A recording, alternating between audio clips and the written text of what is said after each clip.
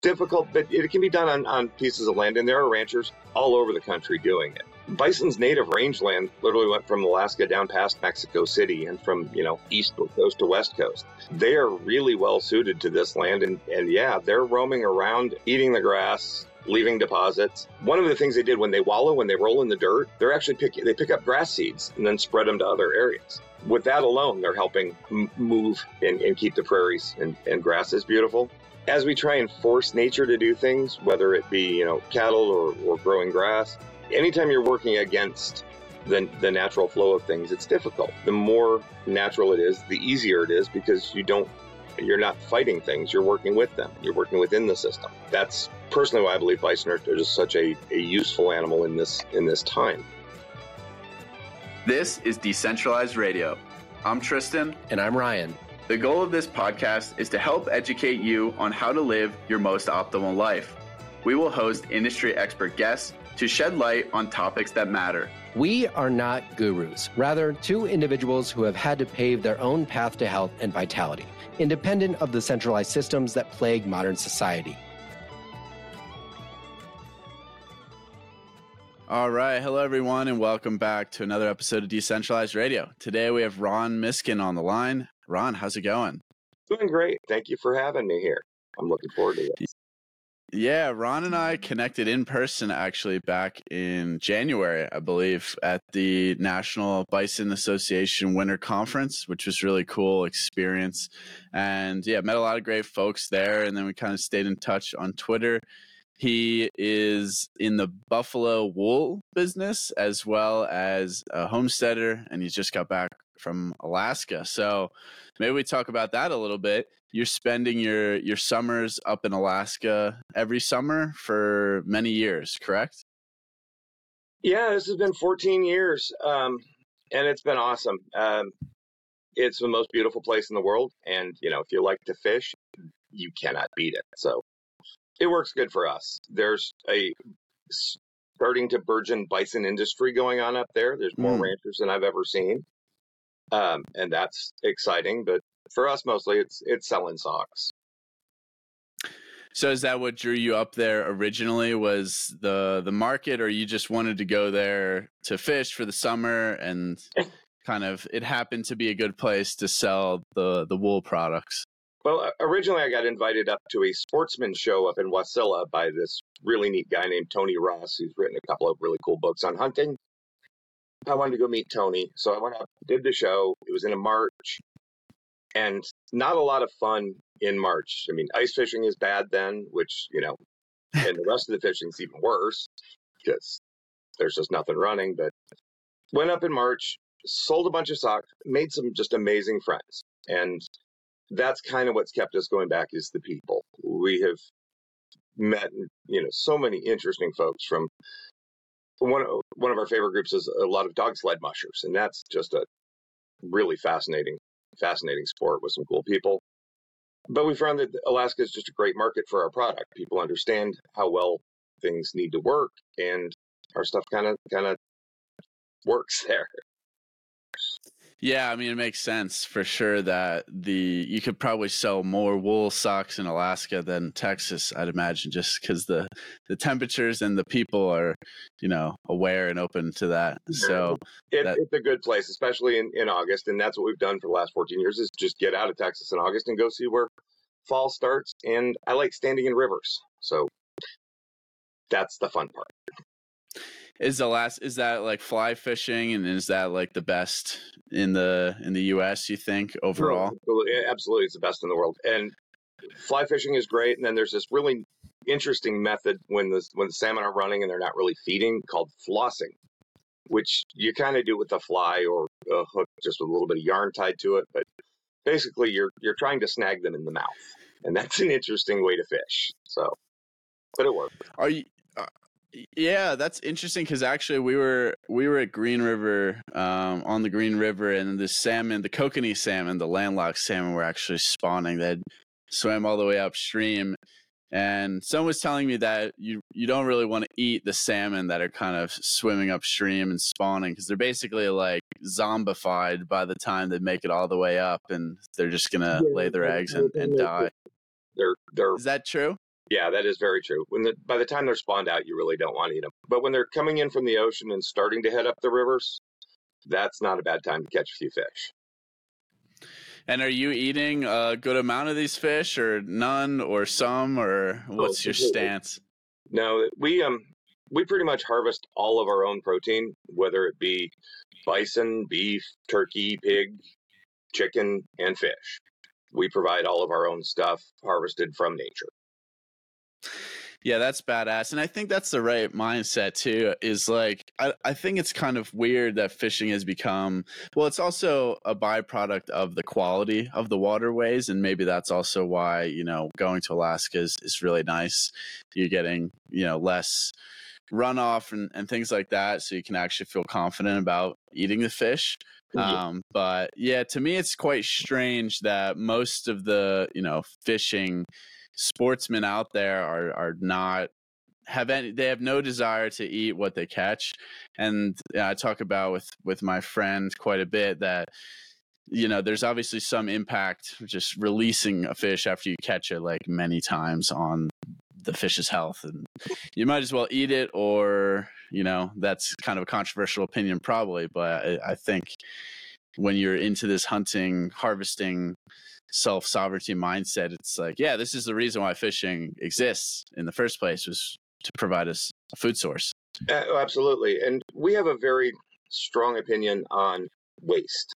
Okay, don't harvest anything that you're not going to use every part of. And that's really led into our business. I mean, what we do is basically a byproduct of the bison meat industry. People raise bison for meat. They're delicious. It's great for you, you know, very clean quality meat. But what was happening is they were using some of the leather, but burning the hair off to tan the hides. So instead of wasting it, we started harvesting the hair and processing it into yarn and turning it into socks and stuff. So with anything that you harvest, I mean, we have sort of an obligation to be good conservator of our environment, and don't take more than you need, and don't waste. That's the biggest thing. There is plenty out there. Just got to be careful with it. Yeah, and I think that's the right mindset, the right attitude, because yeah, we've gotten to this weird state where, you know, it's like just been neglected for a long time, whether it's, you know, the organ meats or the hides and the byproducts of, you know, beef or something like bison, of course. And then yeah, the fish are just taken for granted. Oh, they're not really, you know, it's different. People compare a fish to like a cow, and they have a different like feeling about it for some reason, but it's the same principle. And you want to make sure, yeah, like you said, you're doing right by the environment, because it is a, you know, a treasure, a very blessed thing that you can go out and fish or hunt in these beautiful areas. So I think that's important. But yeah, maybe I want to get into the wool space a little bit. Were you working with a bunch of bison ranches, or like, how did you get introduced to the bison industry and then come up with this idea, I guess, that, hey, there's a byproduct, maybe we can make a business out of this? All right. Am I back? Sorry, I had it offline. Yeah. Okay. I did not come up with the idea, and I'm not going to take any credit for it at all. I got into the bison industry through my father. When we moved to Texas, Dad, first thing he did was bought a small ranch and then started playing with all sorts of animals. We have raised everything from pot-bellied pigs to miniature horses, pheasant, quail, and then bison showed up. And that's what started our family in the bison industry, and we've been doing it now 40 plus years. But the wool was originally, the Native Americans have understood the benefits of bison fiber for a long time. I mean, the bison was basically the Walmart of the plains. Use every part, and it can provide shelter, food, and clothing. The more modern version of it was back in the 1800s. The original Buffalo Wool Company was started by the Hudson Bay Company, 1871 in Red River, Manitoba. They started when we were basically killing all the bison. They were shipping the hides to England and turning them into women's hosiery in the late 1800s.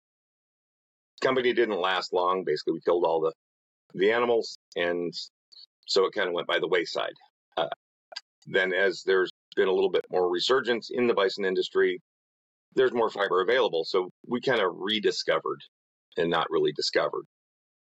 But looking now that there is enough to be processed commercially, because that's been the biggest hurdle, is having enough fiber to go through the commercial processing and turn it into something useful. But we're getting there, and it's been growing. I've been doing this now since 2005, and every year we've had an increase in our ability to produce and an increase in our harvest.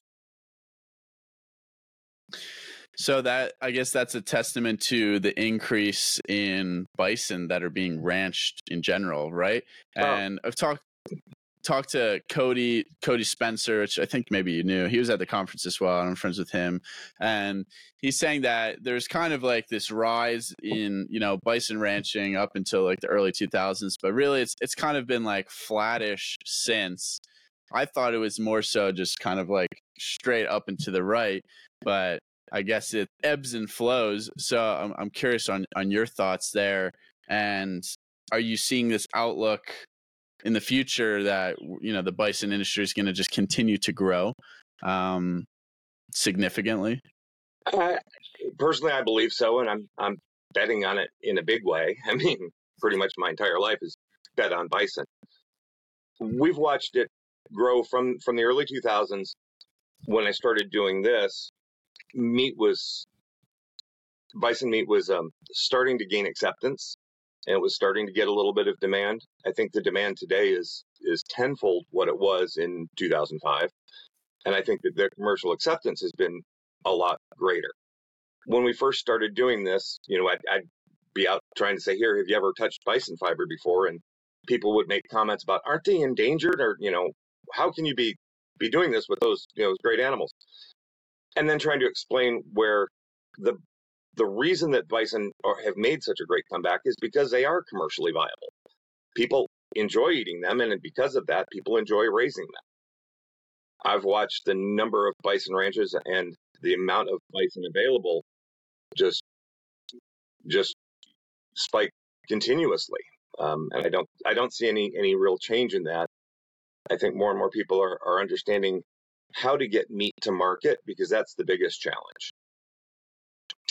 So, yeah, the marketing aspect is always tough, and especially when you have a premium product, and which bison is, and then also, you might be spending more on infrastructure, need more land, or things. There's not as easy of a copy paste blueprint to maybe cattle, raising Angus or something like that. But maybe you can shed some light on what you've kind of experienced and learned raising bison yourself, or working on ranches. What are the trade-offs, the pros, the cons compared to raising cattle? that's a really good question. And in some ways they're a lot easier to raise. In some ways they're much more difficult. Infrastructure, like you mentioned, is probably the biggest hurdle to getting into raising bison. Having a piece of land is wonderful, but keeping them on that land is crucial. So making sure you have good fences, making sure you have adequate resources for them. Bison need friends. They are a herd animal. You can't have one. They will go find friends and tear down whatever it is in the process. So having a reasonable size herd, having water, grass, and they do like to roam. That is a very real thing. So having a place for them to go and feel like they can move as a herd has been a big thing. You can't just basically put them in a pen and leave them there. They'll get bored. As far as the easier side, things like medications. Bison aren't requiring the hormones, antibiotics, and steroids that are used in a lot of commercial cattle processing. So you don't have to do that. Helping them birth calves. That's not something you have to do with bison. They're very good at that. They can do it all on their own. So overall, the one big thing I've learned is that the more ranchers that are out there, the more they're willing to help educate, train, and mentor new ranchers. So as we get more, we're going to get more. And I think that's just going to kind of snowball as we go. Hey, friend. Thanks for listening. If you really enjoy this podcast, it would be really appreciated if you left us a 5-star review on Spotify, Apple, or subscribe to our content on YouTube. This helps us get to a larger reach and a larger audience to spread this wonderful free education. Yeah, and I think it's interesting too, just restoring the native large ruminant to its homeland. And something that's always brought up is just their resilience. And you're talking about down in Texas and then up in Alaska, like one species can be in the heat of Texas and the frigid cold of Alaska, and I think that's underrated, right? And that's probably one of the other main benefits. But what does it look like if we had 50% less cattle and that gap, that hole was filled with bison? What does that do to our ecosystems? What does that do to like our land, and replenishing that? Because obviously that's a huge concern right now. And yeah, it's something I think about. And will there be more incentive? Like right now, I forget the numbers, but it's like what, 200,000 or something bison are being ranched, and like 150,000 cattle are slaughtered a day. So it's like, it's growing, but it's still such a small fraction. Yeah, it is very small. The biggest difference in bison and cattle is the density that you can raise. And I mean, you can pack cattle into a feedlot, stuff them full of grain and skittles and processed meat in 18 to 24 months. Bison are going to take longer. They're going to take more grass, and it's not as dense a way to raise protein. So it is always going to be at a premium. Ranchers are going to understand that it's going to take more resources to get them to market. But I think overall, the consumer is going to push that demand. You mentioned talking about the land and the regenerative aspects of it. That's really why more ranchers will move towards bison, I believe. We watched Rome Ranch down just outside of Austin, Texas, and take a piece of land, 500 acres, that had just been overworked, overfarmed, and was just totally depleted of any nutrients in the soil. They put bison on the land and a couple of big chicken tractors, like 200 chickens per tractor, totally automated, that opened. And that was, I think they started 7 or 8 years ago. And we went down when they first moved animals to it and saw what it looked like. And I was just down there in June, and it's glorious. The recovery that the land has made, the amount of biodiversity that's back, the plant life, just the bugs, all of it. The soil is alive now. And that's really due to putting large ungulates that can process the above ground carbon and grass and turn it back into nutrients and put it back into the soil. That's where it comes from. Yeah, and yeah, if you're not familiar, Rome Ranch is kind of like the marketing front of a Force of Nature, and they've done really great stuff in Texas, and it just goes to show that we can restore ecosystems, but they're also doing rotational grazing, adaptive grazing practices, which is important as well. But bison probably are just better suited to doing this because this is their native land, this is their native environment. And yeah, it's really interesting to think about how it would have happened 150 to 200 plus years ago. These massive herds just coming through the Great Plains, like not leaving a single blade of grass unturned, but then not coming back for maybe a year, 2 years, 3 years, and giving all that rest period and all that restoration, inspiring that restoration. So to me, it's always like, oh, wow, this is so cool. Like, how could we do this on like a larger scale? It'd be awesome if there was a co-op, let's say Rome Ranch is like a starting place. And then there's, a tract of like hundreds of miles or something between public land and other ranches who are on board. And then you could have an actual path for a bison herd to really roam and then tightly pack it and manage that herd as they're roaming, kind of like a cattle drive would have been, but with bison and, really working to restore that land. So I don't know. That's an amazing idea. I mean, I don't know how feasible it is in the modern age with exactly highways. So it's difficult, but it can be done on pieces of land, and there are ranchers all over the country doing it. You mentioned talking about the diversity from Texas to Alaska. bison's native rangeland literally went from Alaska down past Mexico City and from, east coast to west coast.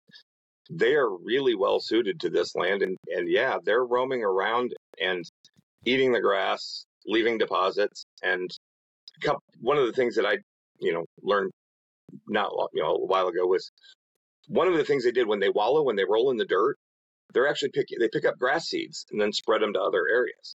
So with that alone, they're helping move and keep the prairies and grasses beautiful. Their fiber, when they would shed it out on the plains, when they started, when they would roam the plains and do things, they would spread grass seed, and then the native ground birds would use their fiber for nesting material. They just were basically a whole biodiversity factory in themselves. And if anyone gets a chance, we're working on a movie currently about this called Native Prodigies of an Icon. The trailer and all the vlogs of it in process are available on YouTube under Yanasa TV. And if you want to see some more about bison ranches all over, that's a phenomenal way to actually see that. Oh, wow. That's really cool. We'll have to link that. That's something you're involved in, and kind of what's the inspiration behind this? Well, it's telling the story of the comeback, basically the greatest comeback in history, from the point of view of the people who are actually making it happen, not from a conservation government type situation, but because of ranchers all across the country, decentralized, if you will, who have put effort, time, and their money and labor into helping bring back bison and showing the story. So it's going to be the first time that the bison comeback has actually been told from a producer's point of view. That's really cool. I'm excited to check that out. Wow. When's that supposed to come out fully? That's a really good question, because going into the project, Charlie and Shauna Rankin, who are Yanasa TV, originally intended it to be a full-length documentary type 2-hour movie kind of thing. The only problem is the deeper you get into the story, the more of the story that you realize. They now have 60 hours of vlogs with 60 different ranches. There's no way to turn that into a 2-hour movie. There's just too much story. So I don't know what the final format's going to look like. But it should. Gotcha. The plans come out next year, and it's just, I know it's going to be amazing. That's awesome. Yeah, I'm really excited to check that out, because there is so much that goes into it, and there's so much effort, there's so much variety, and that's something I want to get into a little bit. Is in Alaska, what is it like raising bison where it's freezing cold and there's snow maybe more than half the year? Is that an issue? Do they have to do anything additional with feed? I know they're really good at breaking through snow and getting to forage. Do they just need more land? I'm curious on how that looks, raising bison in Alaska. It is just a more land situation. I mean, their heads are a giant snowplow. They don't really worry about that, but the grass has got to be under that snow for them to eat. Otherwise, you're supplementing with hay and things like that, which means you need to grow grass in the summer. When you have a summer that is maybe 6 weeks long, you better get some grass growing. There are definitely challenges in it, but they were there before we were there, so the food is out there. They just got to get to it. Got it. Yeah, that makes sense to me. And I thought about that too. Obviously, I'm working with the bison ranch here in Wyoming, and Wyoming winters are nothing short of harsh either, but maybe not as long as Alaska. So it's really fascinating. And again, it goes back to just they're sustainable by their own means, and that's because they evolved for this environment. They're the only large ruminant, large animal that made it past the last ice age, and they are designed to be able to survive and thrive in these extreme environments. Whereas cattle, you'll have to grow hay and then bring it in, transport. Like, it's just like a very inefficient process. And what Cody talked about last time is just how damaging like growing hay is for land. Like, just if that's all you're growing, it's a monocrop at the end of the day, which we know is terrible for the soil health. So if we could have less people raising cattle that need supplemental hay and supplemental alfalfa and all this, then we have bison.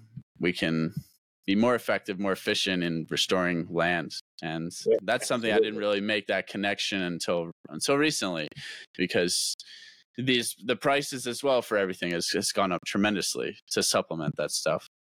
Oh, exactly. And as we have, as we try and force nature to do things, whether it be, cattle or growing grass, anytime you're working against the natural flow of things, it's difficult. So the more natural it is, the easier it is, because you're not fighting things, you're working with them, and you're working within the system. That's personally why I believe bison are just such a useful animal in this time. If we're going to try and get our lands back healthy again, all this monocrop agriculture has just depleted soils, and if we don't put inputs back into it in a usable form, then we're just literally spraying chemicals on there to try and stimulate growth, and artificial fertilizers and things like that. Putting those back in doesn't generate good quality grass, doesn't generate good quality food in the long run. We're just poisoning ourselves slowly. Yeah, it's so bad. And we talk about that a lot on this show for sure. And it's really incredible, because it should be incentivized, but because all the incentives are stacked in the opposite direction with, these inputs, these chemical inputs, high input, high output style, the subsidies behind like grains. That's why, like feedlot, and of course, just pure yield, feedlot beef is so cheap. But after a while, it's just like unsustainable. So I'm just curious. I've noticed that for some reason, people are like, there's a better perception of bison in the common sphere compared to beef. So like, if you're selling beef or you're eating a lot of beef, someone might just say, oh, that's bad for the environment or something like that. But bison, for some reason, they think, oh, that's great, or that's good, or bison's healthier. And you could get into the nuances of that, of course. And we're talking about how they are probably better. But if it's weirdly like a way more positive connotation, which is a good thing. So I'm curious, are there any incentive programs, or is there a push from, the government or state legislation to incentivize more producers to raise bison versus cattle, or not really? That's not really a thing. Short answer is I'm going to say not really. Now, Okay. the National Bison Association is an absolutely phenomenal organization who has done more for bison ranchers than anything, and they've made some great strides both legislatively and practically.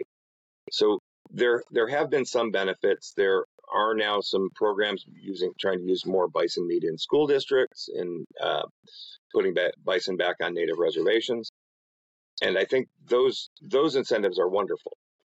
From a small producer point of view, though, it's really difficult to get an animal from your pasture processed and into the market, and that's where the disincentives come from. So there's a balance, and I don't know if it's a balance or not, but that's what I've seen. Is it's very difficult to get an animal inspected. There's weird rules on bison. I can't export bison socks to Canada without having to go through an APHIS inspection. Wow.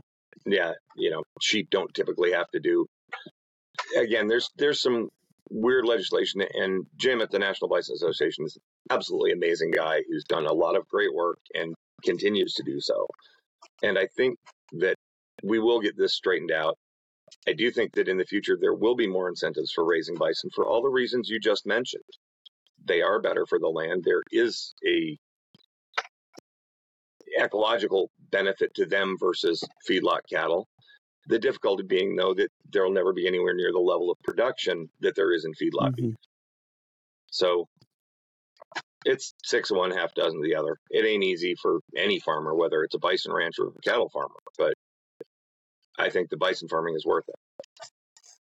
Yeah, and you mentioned a lot of good points too. Is this something I've ran into recently, just processing and shipping across state lines? Like the USDA and state classifications of bison. It's considered an exotic animal. So sometimes you get like a benefit from that, being able to get above some of these USDA rules. But then sometimes for the processing, people just don't want to touch it. And that could be a huge issue, right? Oh, absolutely. I mean, by the time you get into what's called amenable species or non-amenable species, there's weird rules that you basically can't mix bison meat with other meats and sell like a bison pork sausage or anything like that. Bison's really lean, helps adding some fat to it to make other types of products. And again, just strange rules when it comes to it. And truthfully, I don't even know them all. I am not a meat seller or producer. Yeah. Animals whole usually. That's been more of our model, but we're working more towards getting smaller producers to get stuff to market, and that's been my major focus.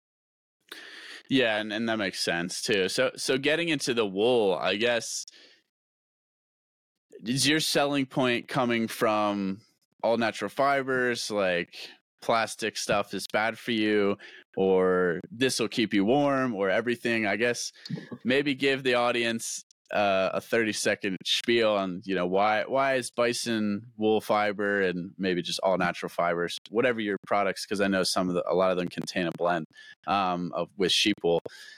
Why is this such a great product? Well, the reason I start out with usually is if you look at the environment that the animal lives in, whether it is high mountains or wide plains, extreme heat or extreme cold, bison are adapted. And the reason that they're adapted is because of this fiber. They have this undercoat that we call it down. It's a secondary coat down close to their skin. It's a very short, very crimpy fiber. And I can probably have some examples of it around here. I'll show you. Stacy's packing stuff up now. It works. It keeps you dry. It's the only natural fiber that wicks moisture in its vapor state. So it'll pull water away from your feet, the sweat, before it can condense and cool you down. It also does that great when it's cold. It keeps your feet dry and doesn't allow the wet to transmit the cold. It's extremely insulating. The University of South Dakota has said that it's 12 times more insulating than sheep's wool. I don't know that and there's so many factors that go into that. I can't say that that's actually true or not, but it is definitely more insulating, and a fair bit so. We started originally just making yarn for hand knitting, and really even before that, just providing fiber for people who spin their own yarn to make, and that was kind of how we got started. But as we've learned a little bit more, as we've learned the better uses of it, we've sort of advanced, and as we learned how to make things ourselves, I mean, I was sitting there hand knitting socks when we started and hand spinning yarn. But our business has evolved as our knowledge has grown. And part of the reason we go to Alaska and spend a lot of time there is because these people know what you need when it's cold or wet or whatever. And so listening, learning, and taking back what we've picked up and going back there with a product, we learn pretty quickly what works. That's kind of been our big model. So getting into that down layer, so that's something sheep don't have, or they do? Some sheep, Jacob sheep, have. There are lots of double-coated animals. The most common of which is cashmere. Cashmere is the undercoat hair from a goat. Not all goats have it, but some breeds do. Wow, I didn't even know that. There's a lot of animals that have that secondary coat. A lot of dogs do.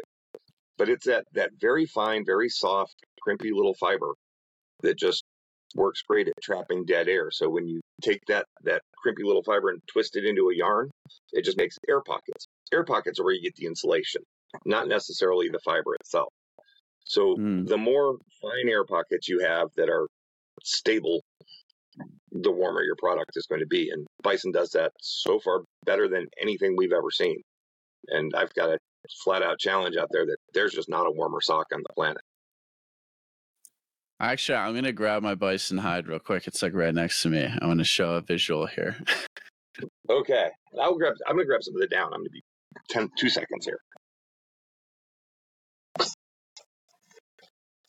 Sorry, more than an arm's length away. This is a bag of our spinning fiber. We still sell quite a bit of it. But that's the down fiber. Really soft, really short, and again, you can, when you twist it and make yarn out of it, because that's all yarn is it just made a bunch of air pockets there.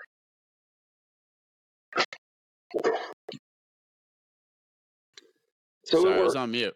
But yeah, No, that makes sense. I was just grabbing this because it was right next to me. And yeah, I mean, it's incredible. Actually, like, I use this kind of like a blanket or an under cover. It's huge. It's like a big bull hide. And it's so warm. Like, if you sleep on top of this, I'm actually going to try some like winter camping in my Forerunner this winter for ski trips. I think you can sleep on this in like 20, 30 degree weather and you'll be like totally warm, even with just like a light blanket on top. Yeah, it's incredible. And I mean, should you be surprised? Like, these animals can thrive at like absurdly low temperatures. we have friends who have a ranch up in Delta Junction, Alaska, and their temperatures there can get down to -60, -70. Oh, I mean, shit. that to me is just mind blowing. I can't comprehend that sort of lack of. I mean, it's something, and the animals do well in it. They don't necessarily seek shelter, and they will, go out and be just fine. So now we have most of the mushers that are out there are wearing our socks out at 60 below. That's cold, and it works. And I agree. If you've used a bison hide as a sleeping bag, you will never go back. They're incredible. Yeah, it's fascinating, and I've used your gloves. I love your gloves, and I'm curious as well. Did you start making like 100% bison wool products, and then start mixing with sheep wool because it's just easier to? There's not enough bison fiber to go around, or do you think that's like a happy medium? I'm curious there. What's the reason behind that, or how many of your products? Well, when we started originally, we were making 100% bison down gloves. And our first product was fingerless gloves for fly fishing, mostly because of the way it deals with moisture. I mean, if it's raining and snowing, it's going to roll right off. If you dip your hand in the river, grab a fish, even if the glove's totally soaked, you shake off the excess, it'll pull that moisture away from your skin and it stays dry. So, Wow. yeah, that was our first product because it was simple. And then when we started looking into socks, socks are a little different from gloves. Gloves are easy. You make them hand-shaped, and you make them as warm as possible. Because if you get too warm in your gloves, you can take them off real easily. When you get into socks, socks take a lot more engineering to make them useful. You can't necessarily stop and take your boots off in the middle of the woods if your feet get a little warm. That's not something that's ever happened. Yeah. And socks take a lot more abuse and a lot more fiber. So in order to make them more affordable, we blend with sheep's wool. There is, any number of benefits to good wool. We work with a number of ranchers in Colorado and a couple on the Pacific Northwest for our bison, for our sheep's wool, and they raise amazing animals and take good care of them and do nice stuff. So blending the fiber was originally somewhat cost effective, but also sort of kind of mitigating the insulation factor. People don't necessarily need a sock that's great at -80. No, because then you'll be sweating, and then that moisture can make you colder. Actually, right? Yeah, so and again, that's their benefit, is they're pulling that sweat away, but you don't. Oh yeah. And I just was challenged by a really interesting guy on Twitter to make some 100% bison down socks. I haven't done it in the past for a couple of reasons, mostly durability. All of our socks are made with what we call a base yarn, and that's an all natural, whether it's a bison and merino, bison and bamboo, or bison and silk. And then on the outside of the sock, we knit a fair bit of nylon for reinforcement under the heel, under the ball of the foot, toes, kind of thing like that. But there are people who have a lot of aversion to synthetics, and I can't necessarily say that I blame them. So we are going to start we're going to try. I say we're going to start. We're going to experiment and see if we can do it. Nice. That's awesome. Yeah, it's really tough. And, I'm a bit of a purist myself, but it's, with some things like with socks, it is really hard. And at the end of the day, and you're saying it's, more on the outside. Yeah, it's a compromise. But if you're 80-90% wool, that's not, so much better than what everything else, what's in everything else. That's just all polyester nylon typically. So it is. And, what I hear from a lot of people is, they'll grab a sock, they'll look at the back and the label and look at the ingredients list on it. And these are done, the ingredients are done by weight, not necessarily by volume. So like this sock, this is one of our new kids socks, 36% merino wool, 30% bison down, 21% nylon, 10% acrylic, 2% spandex, and 2% polyester. Well, so that 60% of the yarn of the sock, which is natural fiber, is about 90% of the actual volume. Bison down is really light. Wool is moderately light. Nylon is really heavy. So even though the only nylon is, see this dark brown on the outside and this red at the top, that's where the nylon is in the sock. The body of the sock and everything, all the terry loop and everything that touches you is natural fiber. And again, I have sort of mixed feelings about using it, but I figure if you pay $40-$45 for a pair of socks, it better last you forever. And the easiest way to do that is put lots of nylon on the heel and toe where you're not going to wear it. That makes sense. It's a compromise. It is a compromise, and I appreciate the enthusiasts and the purists, and I definitely respect that. I don't know which way. I mean, not knowing exactly which way to go. Yeah. At the end of the day, I mean, you want to make a good product, so it's already a better product. Like in all other facets, having the bison down and the sheep merino wool. So people need to just understand that. And yeah, that's the tough part. But you're saying you do make 100% bison down gloves though? Well, or no? I don't. I mean, that was our first product. Now our gloves are okay. Now our gloves are 90% bison. Okay, because I have a pair of gloves and they're on the lighter side and they're great for just like an everyday winter glove. But I think they were like maybe 60% or I don't remember exactly. Well, we make two different yarn blends for the gloves. We make a 90-10 bison and nylon and a 50-50 bison and wool. That's sort of the 50-50. Okay. You got the 50-50. Those are what we call our advantage gloves. Half wool cuts the cost basically in half. Wool is, $9 a pound. Bison's about $300 a pound. Wow. We originally started with a mill, what they call a mini mill, a very small mill. There's a company out of Prince Edward Island that makes mini mills equipment. And it's a very small, low production mill that, makes 4 pounds of yarn a day, but it can handle very, very fine fibers. Moving to the mill that we've been spinning at for the last 10 years, it's much larger equipment and it's built for commercially spinning wool in the 100 pounds a day kind of range. But bison fiber is really too short to go through the entire carding process by itself. A wool card is a very large, long machine with lots of rollers and places where the fiber has to kind of travel through. Adding a little bit of nylon to it helps it travel through the machinery better than anything else. That's one of the challenges in processing bison fiber is it's a shorter staple length fiber than just about anything else out there. So trying to make sure that it is spun and contained and is not going to wear and pill, that's why we add the nylon. Okay. That was kind of going to be my next question is, how does the processing compare and can you use that same equipment? So it's like you can, the same equipment as wool, but it seems like you can, but there's a few trade-offs or things you need to do. Right. And how many mills are even open to doing that? Probably not a lot. That's now, and one of the big things since we started doing this is we've been watching the textile industry leave the United States. Are you interested in 100% grass-fed, grass-finished bison meat? I'm excited to be a partner with Falls Family Ranches. Based in Wyoming, Falls Family Ranches is raising high-quality bison meat the way nature intended. As a native large ruminant of North America, bison is one of the most nutrient-dense foods you can consume.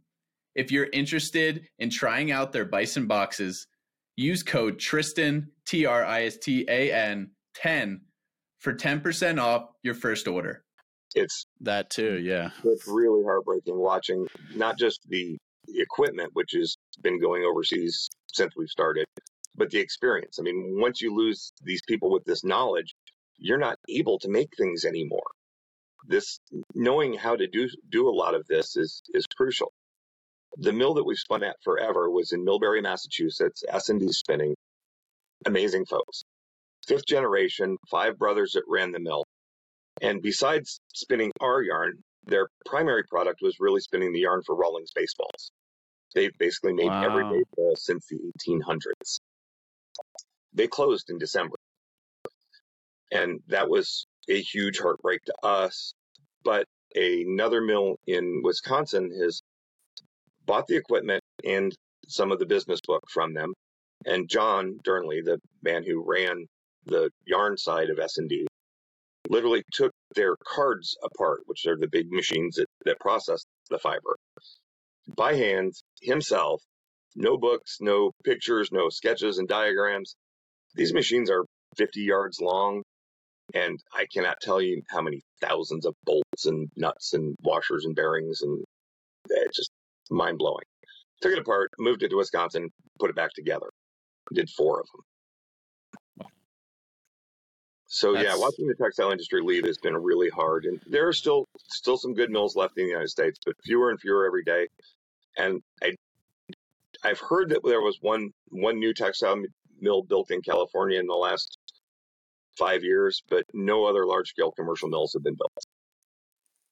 Yeah, it's really crazy, and I've gone down this rabbit hole for natural fibers. There's just such little production in the United States, and then you just get into this whole mess. It's like, okay, do you trust, say, organic cotton that's coming from India or China? I don't, as highly as if it came from the US, and it just doesn't make any sense. And I'd have a few friends that have tried to get in this apparel space, and they've voiced that concern. And for me, just looking to support people who are made in the US, it's crazy. Why do you think?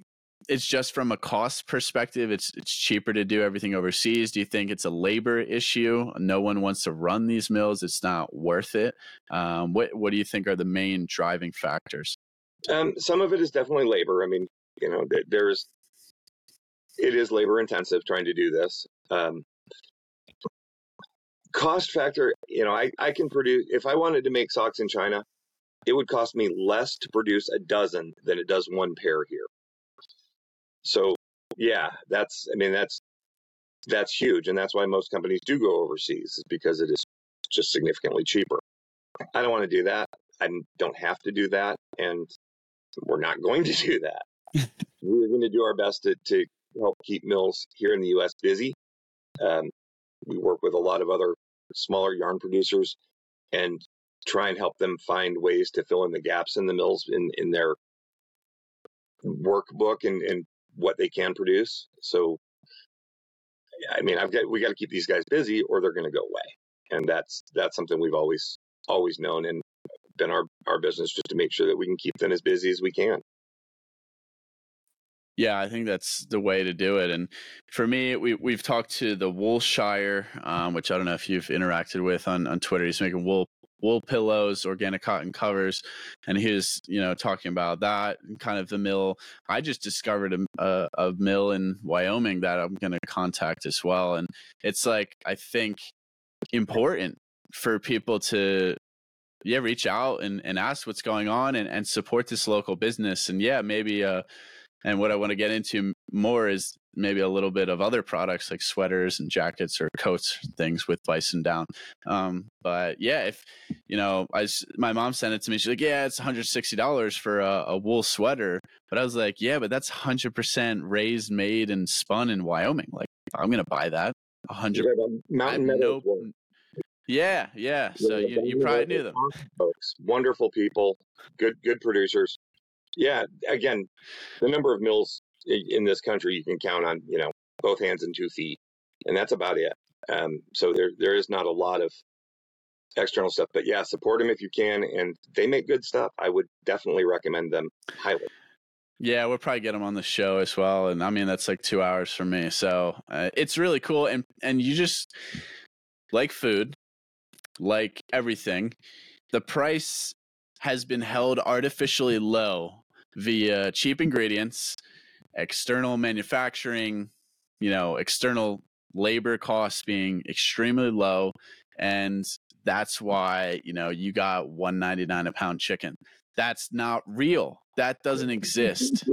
That's not possible. It's not possible to have a $5, $10 t-shirt either, unless you have like these massive factories using synthetically grown cotton or really, really cheap plastic that's a byproduct from petrochemical industry, and that's being labored by people in Southeast Asia or China for pennies an hour. So if you do the math, it's really simple to understand that these things that are high quality are worth the value that you pay for them.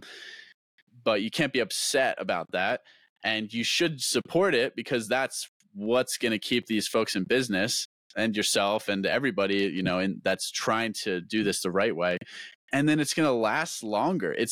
You have a higher ROI because you're paying more up front for something that'll last you longer, as opposed to paying more over time. Whereas, especially considering inflation and everything, that's probably in your best interest to do that anyway. So yeah, it spans across everything, and it's just crazy when you make this connection in your head that it's not just food, it's it's literally everything, and clothes is probably maybe the next biggest one where you can see that kind of holding truth. And you literally just wrote like our entire fall ad campaign for us. You just seriously, that was eloquent.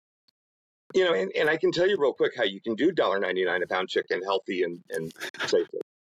Grow it yourself. The problem is most people aren't going to raise a sheep and spin their own sweater. But you're absolutely right. In order to do this in a, I hate to use the word responsible, but that's what it is. It's caring for our resources.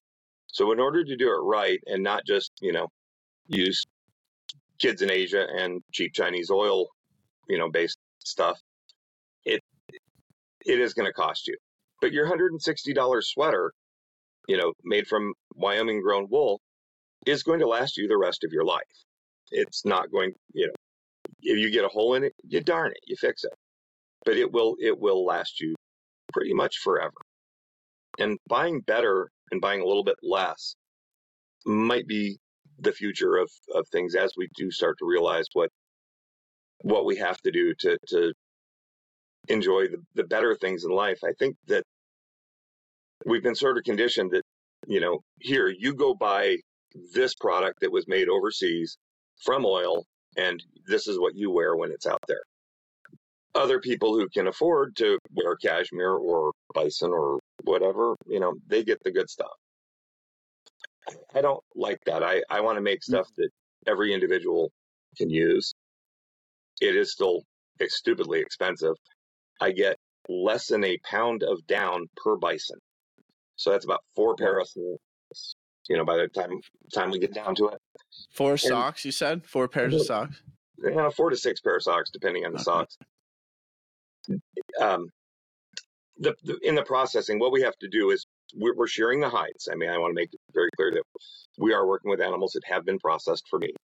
But we'll shear the hides, and we'll shear it in the area where the fiber is going to be at least 3/4 to an inch long. So that kind of limits it to a, depending on the size of the animal and their hair growth, anything from a, 1.5-foot spot to maybe a 2.5-foot circle around the heart lungs. So area. kind of really only in this nice and thick spot, right? Not anywhere, because down here it's a lot shorter down here by the rump, I guess. Yeah, no, the fiber gets significantly shorter. We do still use that. Again, we don't want to waste anything. We've started making a lot of felted products, which I can do with shorter fiber that doesn't have to be spun into yarn. doesn't have to go through the carding process. So non-wovens, the felted material, we make some insulation batting, we make some garden underlayment, we make some other things from that short fiber. But that gold, the down, the really gold stuff, that's very limited. And the amount of processing that has to go through, we have to separate the guard hair, the coarse crunchy stuff, from that fine soft down. So it has to go through a fairly specialized piece of equipment that there's just really not much in the U.S. We're working with a Canadian partner now who has a large deherring machine, and we're working with a mill in Michigan that does just a beautiful job with a very small machine. But it's slow, it's expensive, and it's a lot of labor. So getting this fiber and making it usable takes a lot of time and money. And like I said, my costs on the down, even doing this essentially ourselves, still come out to be about $300 a pound. That's a lot for hair, I think. Mm-hmm. As we advance, it has come down some. We have improved basically yield and process and gotten better results and more usable fiber. That brings the overall cost down. And now we've gotten it to a sustainable level where we can afford to keep doing this, where we can make sure that we can pay these guys who are doing it, whether it's the ranchers, the shearers, the mill, the deherring mill, the spinning mill, or the knitting mill. And everyone along that way needs to make a living wage, and that's how we keep doing this. Yeah, that makes sense. And yeah, I wasn't aware of the intricacies of the process, but of course, yeah, then that adds up. So that's what it takes. There's a reason that nobody has really done this up till now. It's because it's hard and it's expensive and it's a little silly, but it's worth it. That's badass though, and there's a reason why it's the best fiber. The most insulative. It's moisture wicking. To me, it's worth it. It's awesome. But I'm curious some things with the wool. I noticed about your gloves, they're not itchy at all. This is like a common criticism of wool. Is bison in general. I mean, I've slept on my bison hide. Like it can get a tiny bit itchy, but this is not even, it's a straight up bison hide. I think it's fine, but this is a common concern of wool. So I'm curious, is bison better for this? Is the processing how you do? I know when you boil wool multiple times, that can help. So what do you say to people that say it's too itchy? Well, and here's what it really comes down to is the quality of processing. We work with one Canadian producer who makes really high-end, fancy, nice stuff. Their company up in Banff called Kivyuk with a K. They also process a lot of muskox fiber. Their quality is phenomenally exceptional. I mean, they have removed every piece of guard hair from the down. And when you do that, you get a lesser yield, but you get a much softer product. The down fiber itself is comparable to good cashmere. So getting all of that guard hair out, because that guard hair is what's going to be the itchy bit, if there is anything, getting it down to zero makes for something that's just total pure luxury, and it's absolutely beautiful. We have a couple of different standards that we use for the deherring. We try to get less than 4 guard hairs per what they call a 4-inch pull, where you take the fiber and stretch it out. I'm sorry, I have the fiber right here. You take the fiber and you stretch it out over a 4-inch square place.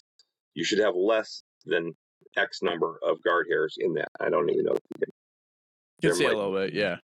See a little bit. There's a little bit in here, but in doing that, we get probably 20 to 30% more than Fernando and the Kivyuk folks do with their deherring. Their fiber ends up costing them closer to $800 a pound. So they get a better quality product. It costs a lot more.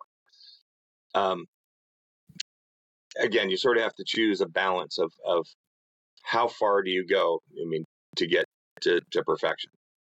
And then in blending it, keeping itch factor down comes to keeping fibers compatible, because when you twist them all into your yarn, if you have something that doesn't fit right, you're going to get kind of spikes coming out, and that doesn't help. So I'm very cautious to make sure that we blend with things that are going to mate well with the bison, that are going to keep smooth and soft. Like our silk blend stuff, we do a lot with silk because it's pretty amazing fiber too. It's just like sticking your foot into a cloud. Same with the gloves and hats and scarves coming out of it. The bison merino stuff is pretty soft. I have an amazing wool partner in Oregon, and she does an incredible job at producing very, very soft, fine merino wool that mates up nicely with the bison. We actually have to cut it to match length so that it fits well with it. We've had to learn a lot of stuff to figure out how to do this and make it comfortable. For the most part, though, everything we do is really soft and feels good. My wife is the judge on everything before we put it out to the product, and she is so sensitive, it's not funny. Yeah, well, it's something I noticed with the gloves. Is like they're incredible. You don't have any. I'm less sensitive. I can deal with a little bit of itch, but it's something that my friends and family have mentioned as we get in this natural fiber rabbit hole. But I'm curious as well. You know, we talked about the wool sweaters. You're doing predominantly, you know, gloves, hats, socks, right? And yeah, is that due to the availability and the cost mostly? Like those are kind of, you're hitting on, you know, something that's reasonable for people to buy. You know, those are the coldest areas usually when you're out in the winter. Will there ever be a bison down sweater, jacket, coat? You think these are feasible? I did a bunch of quarter zip tops that are, you know, hunting tops, kind of a mid-layer quarter zip shirt. Yeah, those have been exceptional. I think we're almost sold out again. I'm making a vest right now with using a batting made from some of the shorter fiber again. So we're going to do like a puffy down style vest that goes over the quarter zip. But in general, the majority of people that complain about being cold, it's literally head, hands, and feet. Those are the easiest things. You keep those warm, and you're usually pretty good. There's a lot of good coats and sweaters and jackets out there that would not be 600. You know, it hasn't made a lot of sense to do it. A lot of times we do things based on just what makes sense. Yeah, no, totally. And I think you've hit the nail on the head there. It's just, for me, it's interesting. And it's like, if you could go back in time, what were Lewis and Clark and folks just crossing the plains and the natives, like, what were they using? And it was a lot of bison and a lot of all natural fibers, obviously. So to me, it's like, if you waved a magic wand and could just like totally change the outdoors industry, jackets, sleeping bags, what have you, what would you do? How would that look? And to me, it's going back to natural fibers. But what does that do to cost and weight, I guess, is the other big one for backpacking and stuff like that. But it's fascinating to think about, because it's like, to me, it's a juxtaposition. Go nature, it's really good for you, but here you go. We're going to sleep on plastic, live in plastic, wear plastic, eat out of plastic. It's like a joke, to be honest. So I've been trying to do my best to move to more natural things, but it's a challenge, really. Absolutely. And again, it's going back to the food. Unless you're doing it yourself, you're relying on somebody else to produce it, somebody else to grow it, somebody else to process it. It's hard. I mean, it just is. And every time, from a business standpoint, anytime you can find a cost savings, most people just take it. Sometimes we kind of look for, I hate to say look for the more expensive way, but I want to look for the people that can do the best work, the best quality, just guaranteed. Since we started doing this, like I said, we really launched Buffalo Gold, which was our first brand. That was with my father in 2005. We have sold out of our primary products now, 18 years running. And we still do. So people have responded well. If you ever go through and look at the reviews on our stuff, it's just amazing what people do. I get floored every day by just how cool people are and what they're out doing in this stuff. But it works, and we've been very blessed that they have been able to keep making stuff and keep getting it out there. So we're just going to keep doing it. So selling out constantly. So is it still the biggest bottleneck then, is just getting enough supply? Absolutely. Okay. Yeah. I mean, truly, I can harvest from hides that are processed January through mid-April maybe. And you talked originally about 160,000 cattle being processed in a day. Last year there were like 54,000 bison processed, and how many of them were processed in that time frame? Less than a third. Yeah. So I think we harvested from about 12,000 animals last year. That was a lot. And as the industry grows, it's going to just keep growing. We have increased every year the harvest and keep making more stuff. So you're probably then at that math, you're probably harvesting the vast majority of animals that are being processed in that time period in the nation, or at least a majority, a good chunk. We're doing a good chunk. I mean, I would like to do more, and we keep trying to figure out ways to be able to do more with more ranchers. But it's a challenge, and and again, I don't think we're ever going to get to 10,000 bison processed in a day. Even get to a fraction of the beef industry. But if we do, there are going to be a lot more stocks. That makes sense. Yeah, well, and it makes sense. That's when you want to slaughter the animal for peak hide performance, I guess, or peak coat. The problem is that we're not enough of a factor in the industry to determine when animals are being processed. The meat demand is, and that's. Oh yeah, no, totally. But if everyone, because our ranch in Wyoming, that was what we decided is kind of late fall, winter makes the most sense. So, and a lot of that is because we do want to use the whole animal, including the hide. But a lot of people are just dictated by meat. So it's like if you have this change in mindset, then maybe more and more folks would consider late fall, winter harvest only. But then who's going to fill the grocery stores full of bison in the summer? Right. Again, and the nice thing is the industry is still small enough that people talk, people work together. It's one of the neatest things, just watching bison ranchers working together and planning and things. It's not like I see a lot of the beef industry where it gets quite competitive between individual ranchers and producers. Bison ranchers, for the most part, realize that they will never meet the demand, and so as such, they figure that the more people that are doing it, the bigger the pie grows, and it's better for all of us. So that was something I noticed for sure at the Bison, the NBA Winter Conference, was the camaraderie, the teamwork, the cohesion in the bison industry. It's really inspiring, actually. It's cool. And to me, that's why it's like, wow, I'm pretty bullish on bison, because there's a lot of teamwork going on here. There's collaboration, and it's the way to move forward. And that's decentralized. That's a community that's powerful, and we need to go against, the JBSs and the Cargills of the world.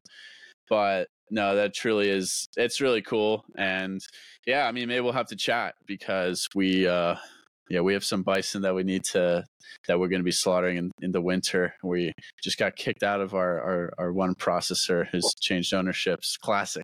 But we're figuring that out. So it actually might be even more in the January to March timeframe. So I wish I'd heard that. I hear that story way too often. It's crazy, and I'm new in this space too, and it's happened more than once. So yeah, it's wild. But Ron, where can people buy these amazing bison products? Well, for the most part, easiest way is thebuffalowoolco.com. That's our primary website, and that's where we got stuff. There's also a number of bison ranchers around the country who, when they have farm shops, a lot of them carry our products. And we're just about to be able to start putting vending machines on military bases around the country. Wow. So, yeah. That's cool. This happens. So. Awesome. And you're on Twitter, at Buffalo Guy Ron. Your handle's like at username something, right? Is that by accident or on purpose? Yeah. I've had a couple of different Twitter handles. We had the Buffalo Woolco account, and know what happened, but lost a few of those and signed up one day and just kind of clicked with this at username 2994544. I have no idea what that means. We'll have to link that below, but for sure check out Buffalo Right. Wool. I'm gonna go on the website as well. Winter, yeah, I've been in the summer mindset, but winter's coming back, and I really love those gloves. And Winter is coming, and I'll send you the link for Native because it's incredible. Charlie and Shauna have done an absolutely incredible job with it. It's really exciting to watch. Awesome, yeah, that trailer probably get me fired up. So we'll link that below. And yeah, thanks so much for coming on, Ron. This is a fun conversation. Thank you, Christian. I truly appreciate it. This was awesome, brother. All right. Have a good one, everyone. You Thanks too. for tuning in.